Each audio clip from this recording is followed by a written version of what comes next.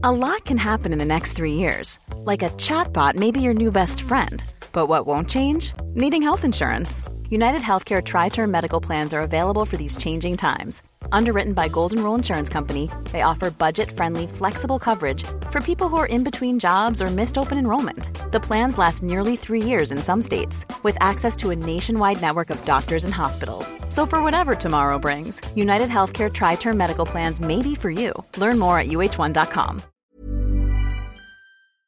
Before my guest on today's show starred in the excellent new HBO series Somebody Somewhere, she was probably best known for her show-stopping songs like this one called, well, Titties. She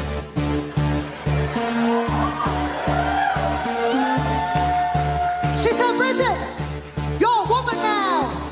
You gotta stand tall and be proud of what your mama gave you. Do you hear me?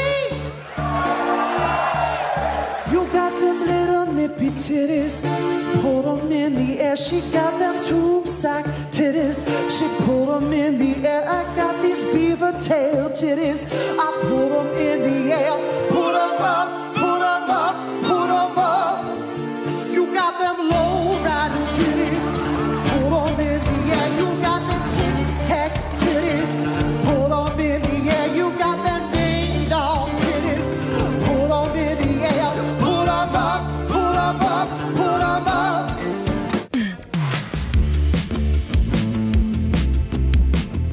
This is The Last Laugh. I'm Matt Wilstein from The Daily Beast, and that was the great Bridget Everett performing one of her most iconic songs from her 2015 Comedy Central special, Gynecological Wonder.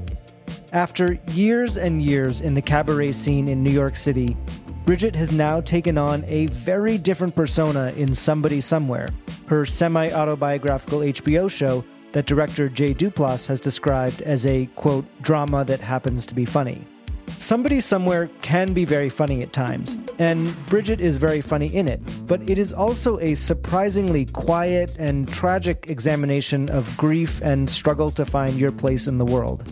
I should also point out that Bridget and I talked before HBO renewed her show for a second season. As we discuss in today's episode, Somebody Somewhere is like an alternate history of how Bridget's life could have gone if she had never made her way to New York and became a star.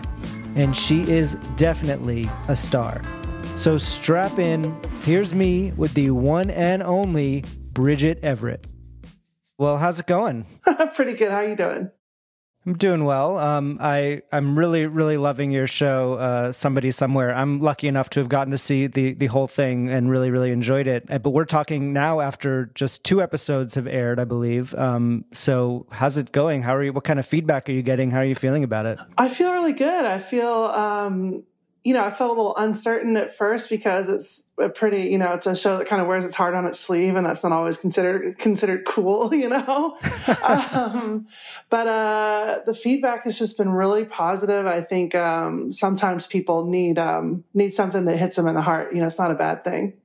Yeah, definitely. I think, there is something sort of surprising about the show, having followed your career. It's more low key, a little more quiet than I think a lot of your fans may expect.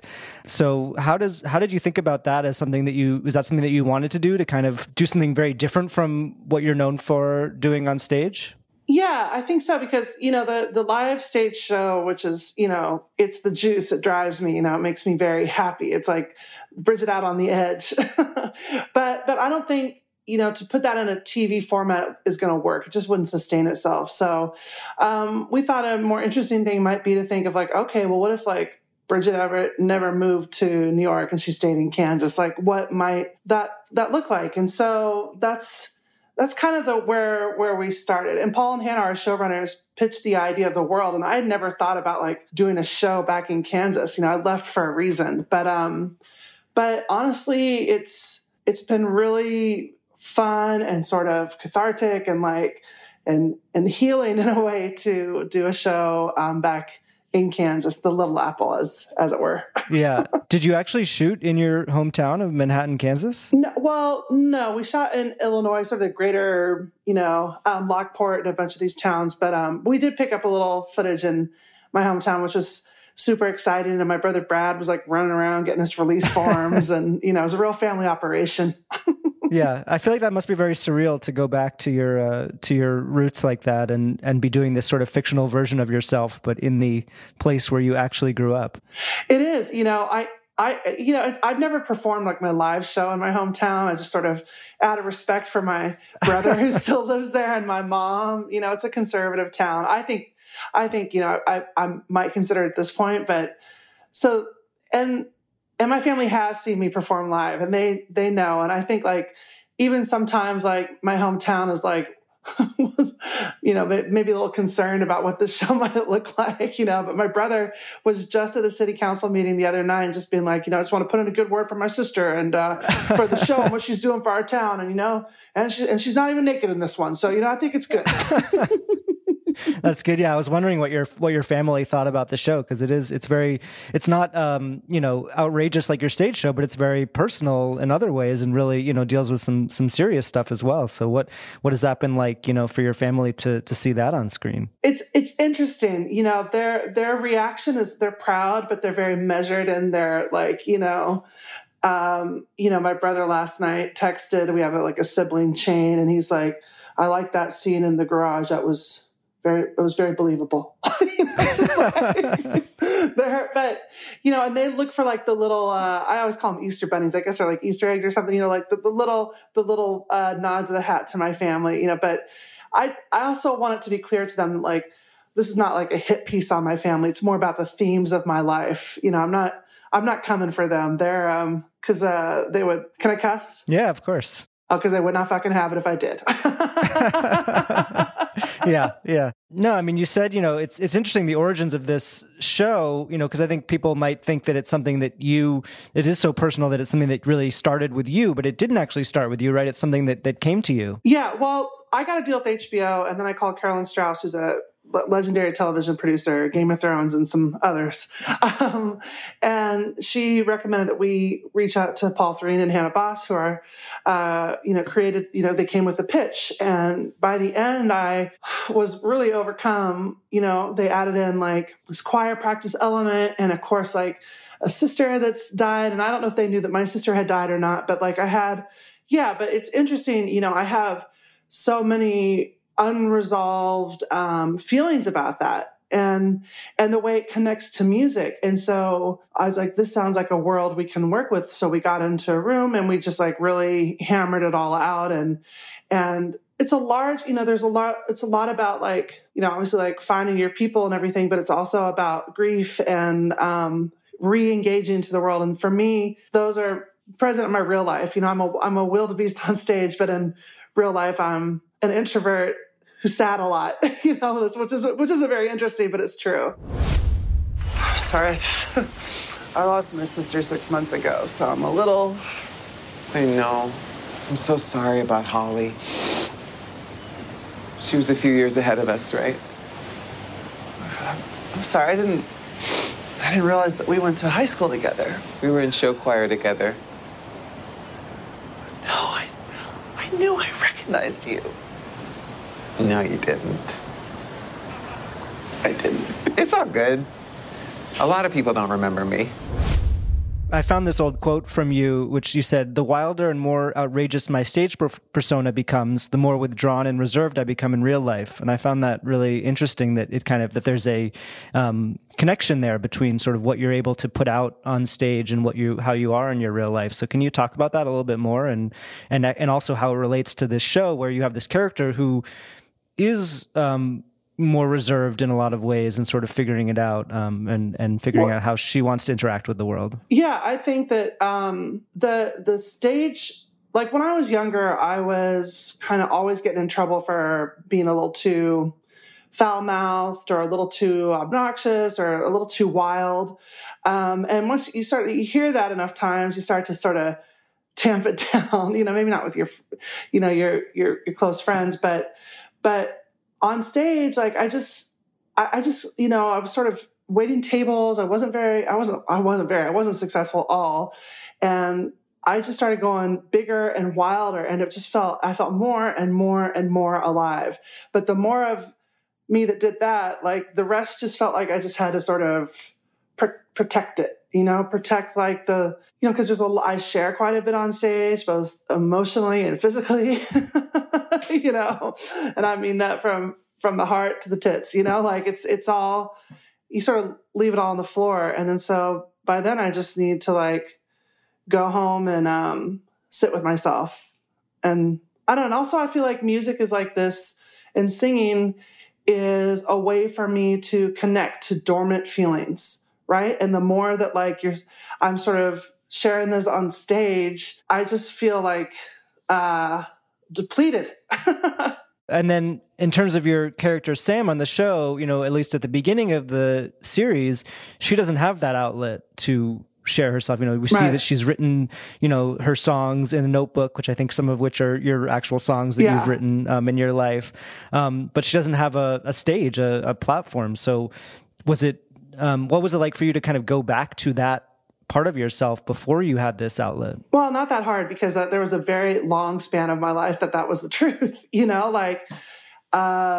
the only real singing I was doing in my 20s and 30s was in karaoke bars. And then it was my late 30s, I kind of found cabaret and started getting a little more and more successful at it. But there were many years when I was here in New York and my friends were, becoming successful on Broadway and TV and movies. And I was still a waitress, there's nothing wrong with that. But if that's not your dream, it's going to leave you a little empty feeling. So I was that way, without that release, I was like a karaoke queen once a week on Sunday night with my friends. And if we didn't get to do that, then I was just like angry. And I was kind of a mean friend sometimes and a little lost. So I think it's interesting to think about. I know a lot of people that are in their 30s and 40s and sort of not quite connecting to the thing that is that they really want to do, or not finding a way to do it, or not fully giving themselves a chance to do it. You certainly don't see a lot of women pushing 50 that are protagonists trying to, just start their life at that age. I don't know. Maybe there are, but maybe not. No, you talked about the show as sort of an alternative version of how your life could have turned out, if you had stayed in Kansas, hadn't come to New York. Is there a moment that you think about where the two stories diverge, where, you either could have ended up like Sam or become Bridget? Well, I think if I got a scholarship to Arizona State, and when my family they all had gone to KU or K-State and sort of like, oh, look at you, Arizona State, whatever. It was, I just wanted to go and try something else. I knew I didn't belong in Kansas, and because I never really felt like I fit in there. And not that I fit in Arizona, but it was just like a first step, and it was a change, course of events that got me to New York. But I think if I was still in New York or in Kansas, like I just, I just think I would be spinning. Like, it's just not because it's a bad place. It's a great place. I love to visit, but it's not meant for me. And so what happens when you're somewhere where you're not meant to be? And Sam's not really working at trying to make it better either. She's sort of comfortable in her misery and comfortable in her isolation. And I can definitely relate to that. Yeah. And I think we're sort of supposed to think, or it is that she left and has now come back, right? That she did try to do something else and has now come back to home. She went as far as Lawrence, which is in reality which is not very far. Yeah, it's like an hour and a half away. And then came home, but that is a world away. Sometimes there's Manhattan and Lawrence are very different places. Lawrence is a lot, in my estimation, it's more.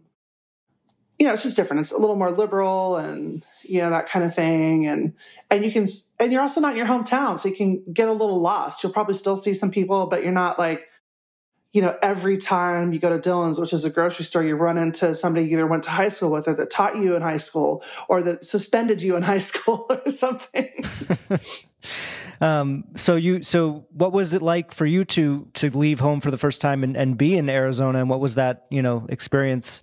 What did you get out of that experience that then you carried into, New York and everything that came after? Well, I was like a mom's girl. I'm the youngest of 6. Like, I really had barely been outside of Kansas. I was like completely like sheltered in some ways, And so I went to like the number one party school in the country, or at least, at that time it was one of them. It was like a nonstop rock concert. It was just like, I felt fully like I was so alive. I was, studying opera at that point, which I loved. I loved to be getting to do music all the time. And even though ultimately it wasn't the right kind of music for me, it just felt like it was still joyful because it was still music and being around those kinds of people. Yeah, show people, show people are a little different. Yeah. And then did you go straight from there to New York, or what was that journey like? When I was there, they used to, this resort that I worked for, Quisisana in Maine, would audition at music schools and conservatories around the country and take some of, those students and give them a summer job in Maine, which is sort of like, it's called Quisisana. And it was like a little bit like a Dirty Dancing resort, singing at night and waiting tables during the day. And I did that for 7 summers. And over the course of those summers, I met all these people from Carnegie Mellon and Cincinnati Conservatory of Music and all these great schools. And I came back to, after I graduated, I still went there a couple times and was still living in Arizona, just karaoke bars, waiting tables at P.F. Chang's and waiting on like sports stars. But I eventually just went to Maine one summer. I was like, I'm not going back to Arizona. And I just came to New York with $500 in my pocket and rolled the dice and hoped for the best. And how did that go? Well, I mean, about 15 or 20 years later, it's going okay. It's going well. Yeah. But took a while. The first 15 were a little choppy. Yeah. So what were were you auditioning for stuff in New York, or what was sort of your way into show business besides karaoke? I auditioned for a children's theater company, and I got a part in a Hansel and Gretel bus and truck tour. I played the mom. And, there's 6 of us in a van, shoulder to shoulder, going to, all up and down the sort of Eastern Seaboard and unloading the truck, doing the show, loading it back in, staying in shitty hotels. And I was like, I don't think this is actually what I want to do. Yeah. But I knew that I wasn't like a chorus girl or a Broadway star. I didn't have that kind of singing voice. And so I just was like, okay, I guess it's going to be karaoke and waiting tables and maybe I'll live fast, die hard. I don't know. I didn't really know. What was the transition from karaoke to cabaret? Because that must have been a big moment. My friend Zach took me to a Kiki and Herb show, and then I also met Murray Hill, and he also took me to see Sweetie, who's now passed away, but was very influential to me. She's an incredible drag queen. Always made me cry and made me laugh harder than anyone. Just like fully, like you could feel every cell of her body when she was performing. And I just loved her so much. And there was just like an immediacy and like that I was seeing in the downtown performance world, like something I'd never seen before, just that sort of anything could happen. It was all felt like just, everything was burning hot, fast, and bright. And I was like, oh my God, this is it. This is like karaoke, except you don't have to do karaoke. It's like real excitement.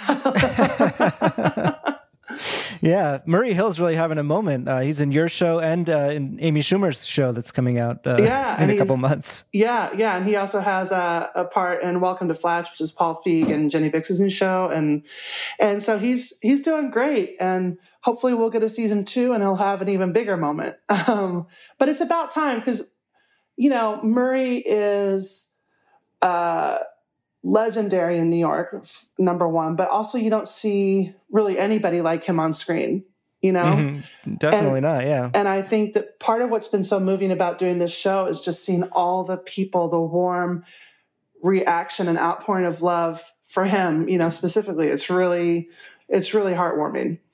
Yeah, Jeff Hiller, who plays Joel, is another character who I feel like you just don't see that much on TV. Yeah. He's really, really funny, really great and unique.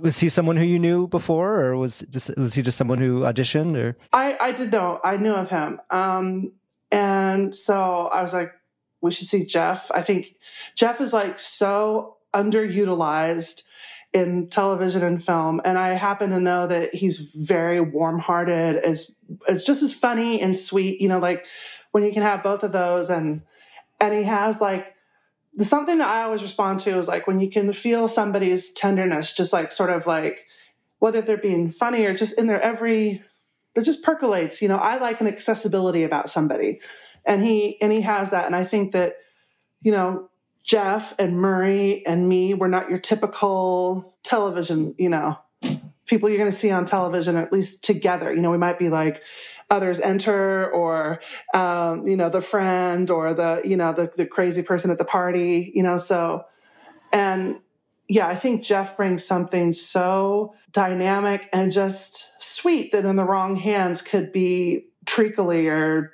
too precious, but it's just so genuine with him. He's just really incredible. Yeah, the chemistry between the two of you is just fantastic on screen. I think every time you're in scenes together, it's really great. Thank you.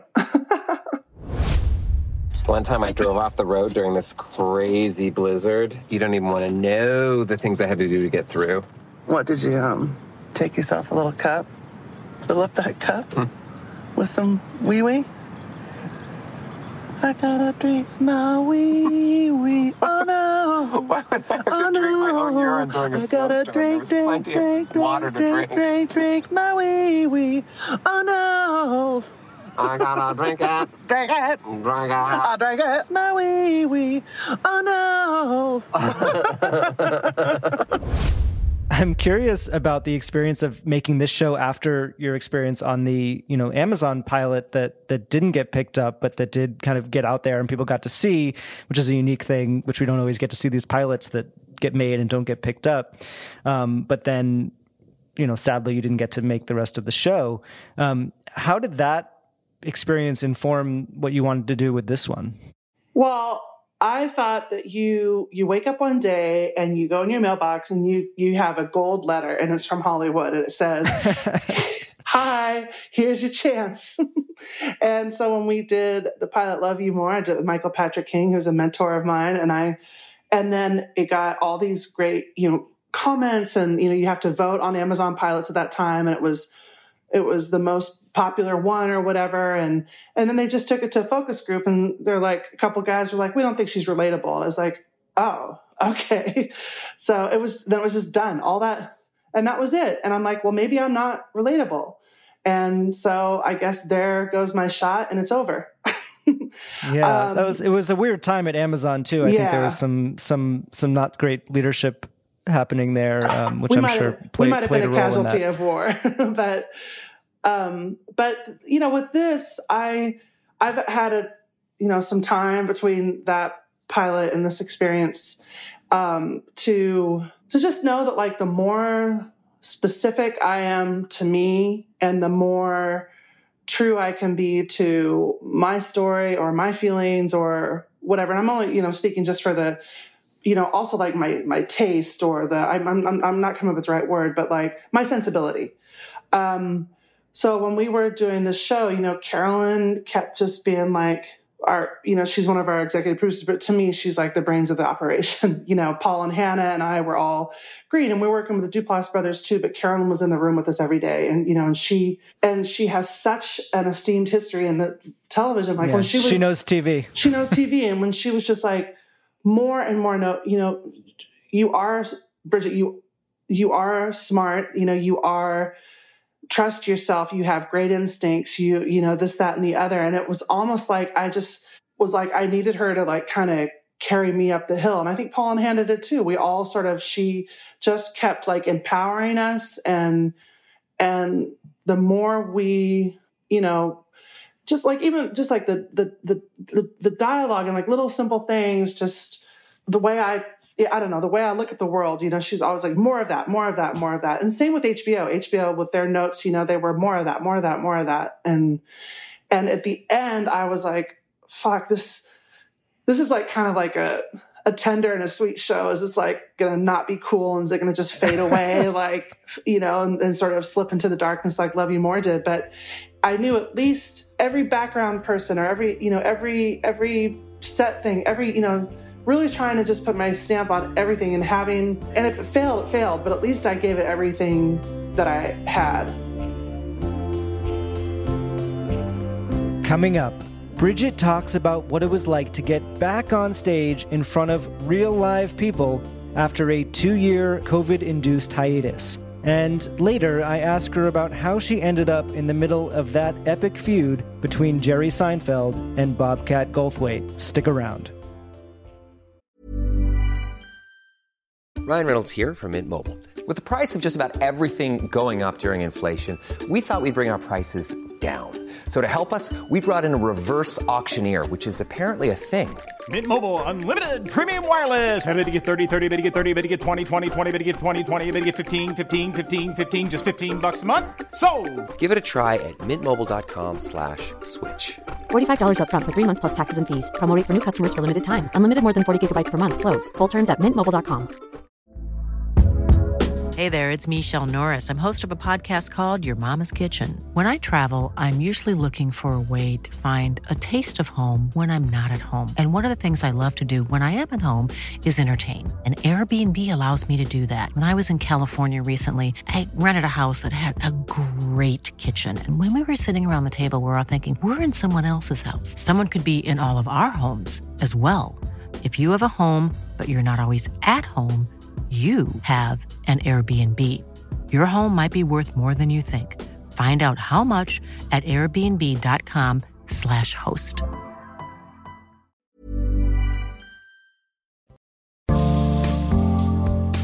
If you're enjoying this episode and want to hear more, please make sure you are following The Last Laugh wherever you get your podcasts.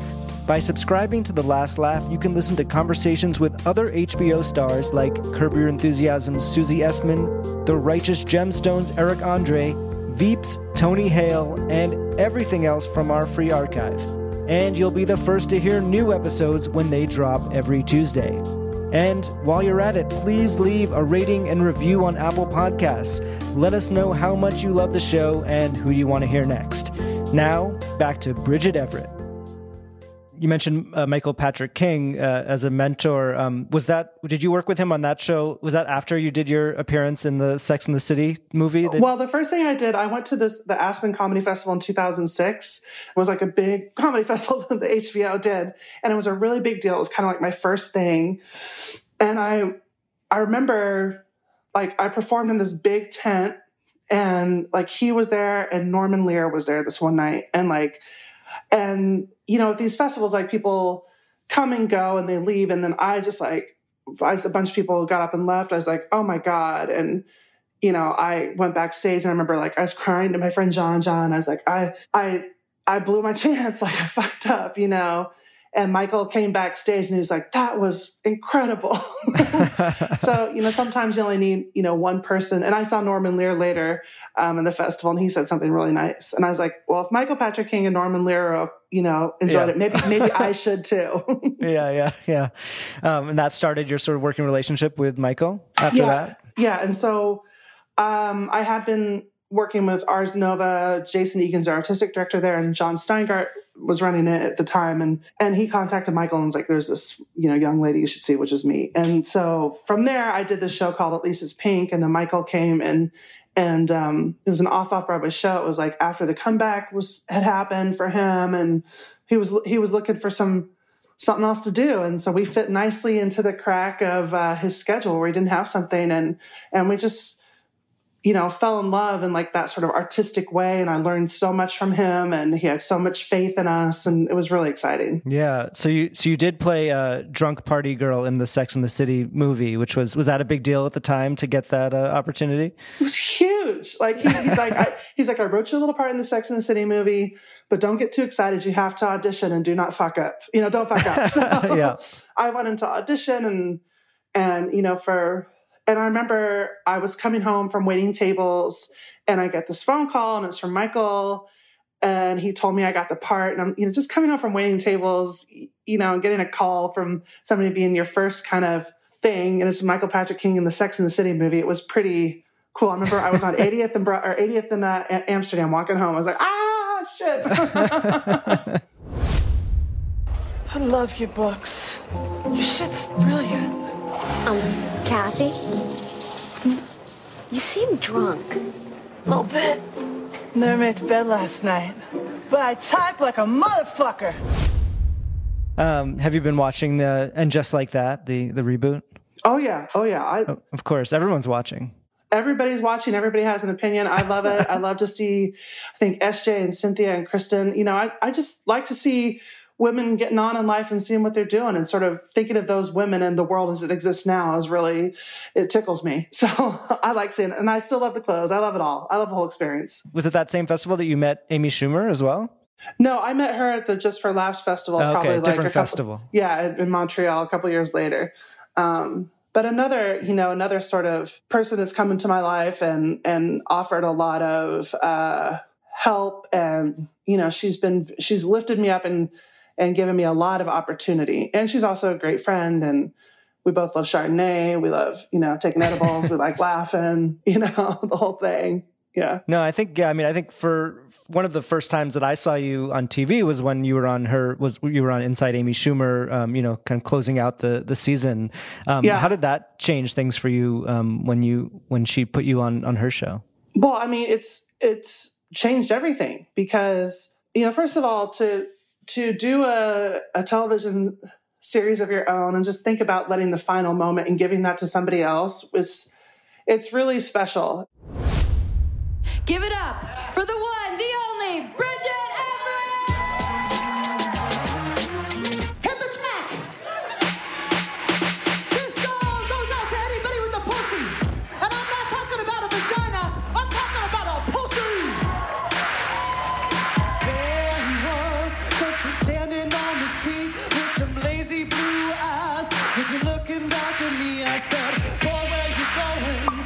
Don't care where you've been, you wanna drink and love, so win. I can tell by the way you walk, what you gonna do to me. I can tell by the way you talk, you're gonna give to me. So please take my number, I'll tell you where I live. Gonna leave the light on, give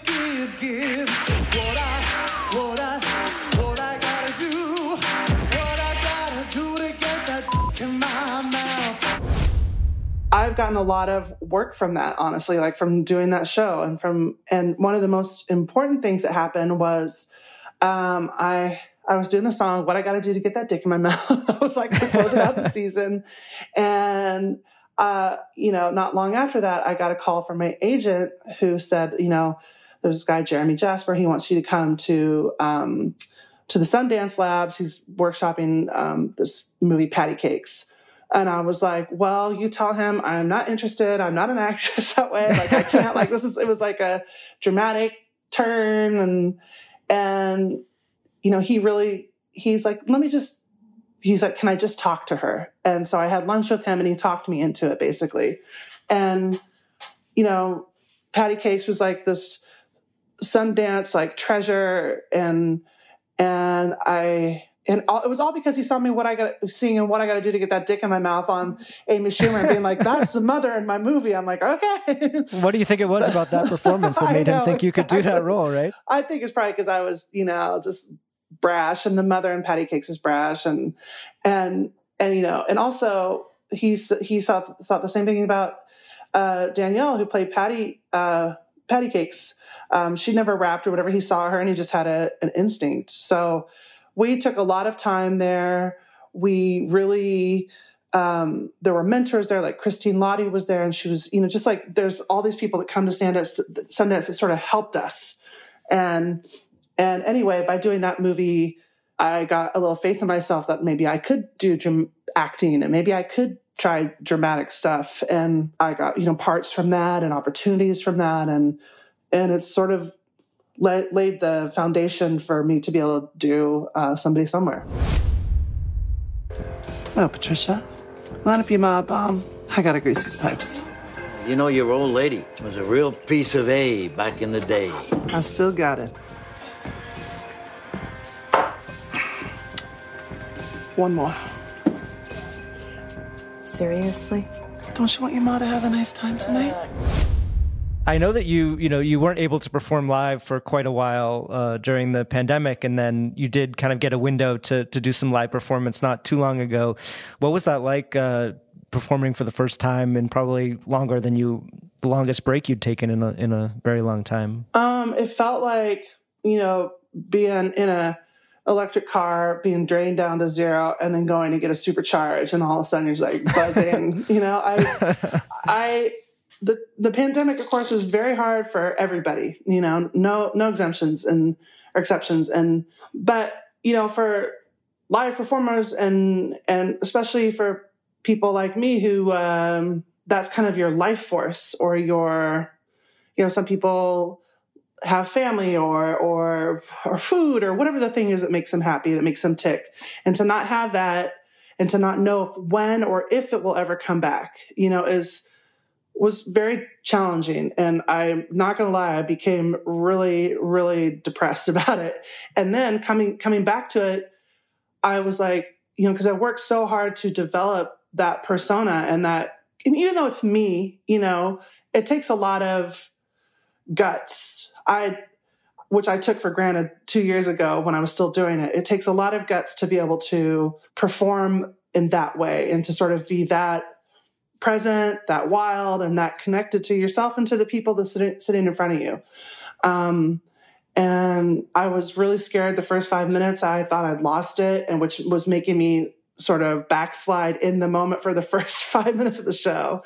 And then I sang Titties, which is a real, crowd pleaser, snapped me right back into place. And I was like, here she goes. We're here. Let's ride. Let's roll. And it was incredible. And it was also before Omicron had hit New York. So it was kind of that last moment of getting to be around people before we all got shut down again. Yeah, I'm glad you got that in there. Yeah, me too.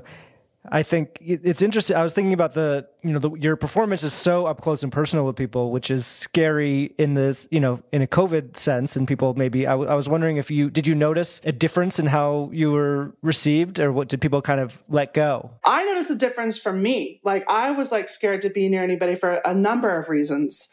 But the people in the audience were just like, fucking bring it on. Like, everybody was so in need of connection, and in need of the thrill of it.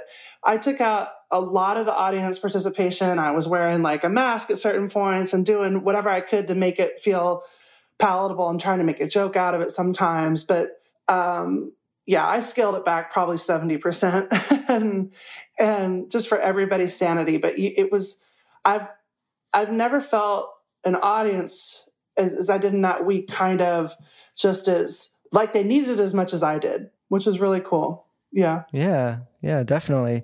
I also wondered if there had been any, evolution over the time that you've been doing that stage show in terms of people's feelings around things like consent and, being, touched and those kinds of things. Because I think attitudes have changed about that over the years. Absolutely. So I just, I've changed the language in the show. I've changed, I don't go near people as much unless unless I say, may I, stuff like that. It's, so we're all learning as we go. I think it can't be as haphazard as it used to be, and it shouldn't be, let's ride with the times and learn and grow and make sure everybody's comfortable and happy. Yeah. I think hopefully by now, most people know what they're getting into when they go see you live.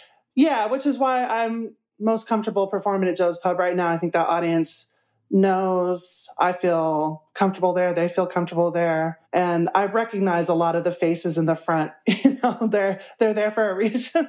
Yeah. One other thing I wanted to ask you about, because I just had Bobcat Goldthwait on this show a few weeks ago, who I know he talked about being a friend of yours. And we talked a lot about his Seinfeld feud, and specifically around your appearance on Comedians in Cars Getting Coffee, which was pretty wild. And he kind of told the story from his perspective about how you called him afterwards to basically be like, I had no idea that was going to happen, or that was going to be make it in the episode. I had kind of forgotten about him. Mm-hmm. And then there was a little article about him in the paper. Mm-hmm. And even in that, there was a veiled reference to his dislike of what I did. Really? It didn't have my name, of course. He used to rail against comedians because they weren't as wild and dangerous as he was, because he sucked. Okay? He wasn't funny. Yeah. And that's why he didn't get anywhere. Yeah. Period. I feel very tense right now. Because in comedy, nobody gives a if you're cool, if you're lame, if you're funny, you win. If you're not funny, you don't. And he's not funny. That's why I had to do that stupid voice. Because you have no act. I feel very stressed. Yeah. You could tell him, by the way, all of that. And that's why he didn't like me, because I could actually do it. I can do it. I can do comedy. Yeah, but you can. He can't. So I'd love to just hear that story from your perspective about what happened when Jerry Seinfeld brought up Bobcat Goldthwait during your episode. Well, I didn't know it was going to come up, and it did. And I have a lot of respect for both Jerry and Bobcat, and I don't want to be in the middle of it. Yeah, I love he kind of put you in the middle though in that scene. I know, but I think that they can work it out. I love both of them. I think they're both incredibly talented. They've both been a good friend to me, and you don't want to be in the middle. Peace and blessings and love across the board.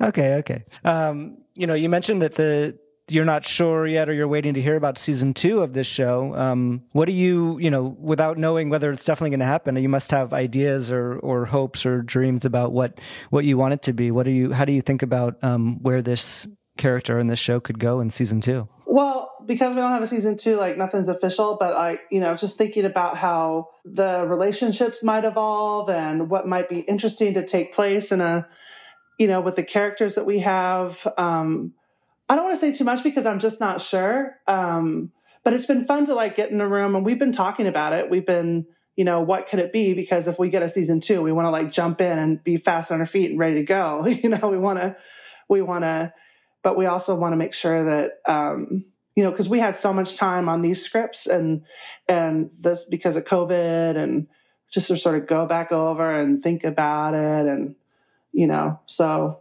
if things happen, things will probably happen a lot faster this time. So we'll see how that goes, but I'm excited. Yeah. So what I want to do now before we end is our final segment called The First Laugh. And I'm going to ask you about a few different firsts from your life and career related to comedy. So starting with, do you remember the first piece of comedy that made you laugh really hard, or one of the first growing up when you were a kid, something that really made you laugh? Oh, that's a good question. Well, I mean, other than I Love Lucy episodes and the Carol Burnett show, the Carol Burnett show and I Love Lucy shows, I just used to watch on a loop, that and Young and the Restless. So those are my, but other than that, it's just anything that my mom, farting and stuff, is just, very base level humor over here. What do you remember about your very first time performing on stage at a show? At sort of whether it was a comedy night or a cabaret night or something that you very early on performing, and what did it feel like? Well, it just felt like after seeing Kiki and Herb and Murray and Sweetie, that there were no rules, and just that feeling of the further you go and the closer to the edge you live, the more exciting it's going to feel. And I just mean that not being vulgar or nudity or whatever, I grew up feeling, where you should be, there's a lot of rules about how you should act in society and whatever. And then being here and doing some of those early shows, especially in downtown New York, there just were no rules. And it's just wildly exciting. Yeah. What was the first time that you appeared on TV performing? Was it that Amy Schumer show, or what was? I think so. I mean, I would say that that's definitely the first big appearance. Just absolutely terrified in the back, green room. Amy always supplied top dollar Chardonnay, so I'd be drinking a bottle of Rombauer, drinking some Rombauer Chardonnay, and go out there with I think, was it Elaine Stritch that said, well, I'm not going out there alone. So I have a couple drinks and just hope for the best. And what was the reaction that you got after you did that? I mean, from people who saw it. Big risk, big reward, good stuff, really good stuff. Really, I remember when I first went on tour with Amy, I was I don't know, this is I don't know if this is going to work in like a comedy club setting. She's like, why don't you trust me? I was like, okay. And she was right. And she was right. Do you have a story about the first time meeting either a comedy hero or a performing hero or a theater hero, someone who you really, really looked up to, and what it was like meeting them for the first time? Well, I was doing a show called Jukebox Jackie at La Mama, and Scott Whitman had written and directed it, and he's friends with a bunch of showbiz legends, one of them being Patti LuPone. And she came to see our show. I was like, just don't tell me when she's coming. I don't want to know. But the thing is about Patti LuPone is you can hear her in the audience and she's there. And she came backstage, and I just remember her just saying, you are something special. Wow. Just the way that not all famous people, showbiz legends are going to give it up for you. And she really gives it up for people, and she means it. And you have no choice but to believe it. And did I hear that you're collaborating with her on something? Yeah, I mean, right now it's still in the infant stages, but there's a show, two-hander, Broadway style, that my friend Jason Egan, who and Teddy Bergman, who Jason is who I did my first show with Michael Patrick King at Ars Nova, and he had this idea, he and Teddy, his producing partner, about this thing called Knockouts, and it would be me and Patty together. Doing a show, and come on, we're both born on April 21st. She's to me, doesn't get much better than Patti LuPone. She is the ultimate Broadway legend. So I don't know what I'm going to be doing there, but sounds like a pretty special show. I'm looking forward to it. Yeah, I think, first of all, Patty's like the shit. She's like a total broad. She's always fucking funny. She has great stories. There's no pretense about her. And I think she's fantastic. So it would be an honor and a thrill. I hope it comes to fruition. Yeah. And finally, I like to give my guests a chance to shout out something that's making them laugh right now. What's the last piece of comedy that made you laugh really hard, whether it was a TV show or a movie or a live performance or anything that you've seen that you want to shout out that made you laugh? I was just on, the other day I was on Cole Escola's website.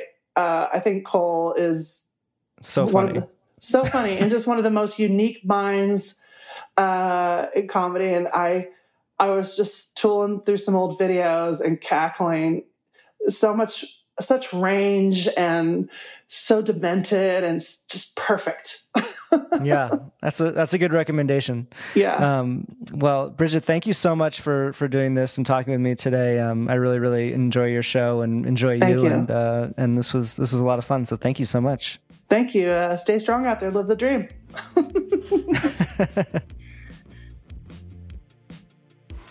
Oh, man. Thank you again to Bridget Everett for being my guest on this week's show.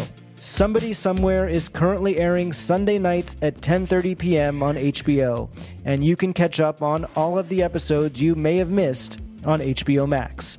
If you want to support The Last Laugh, please help us out by leaving a rating and review on Apple Podcasts. We want as many people to hear this show as possible, and you can help by spreading the word and sharing it with your friends. You can find me on Twitter at Matt Wilstein and at thedailybeast.com. And if you're not already, please follow at Last Laugh Pod on Instagram, where you can see photos and videos from all of our episodes and see who is coming up next week on the show. The Last Laugh is distributed by Acast for The Daily Beast, with audio production by Jesse Cannon. Our theme music is by Claude, who you can find on Instagram at claude.mp3. You can find this show every week on Apple Podcasts, Spotify, or wherever you listen to podcasts. And as always, you can find show notes and highlights from each episode on thedailybeast.com. See you next week.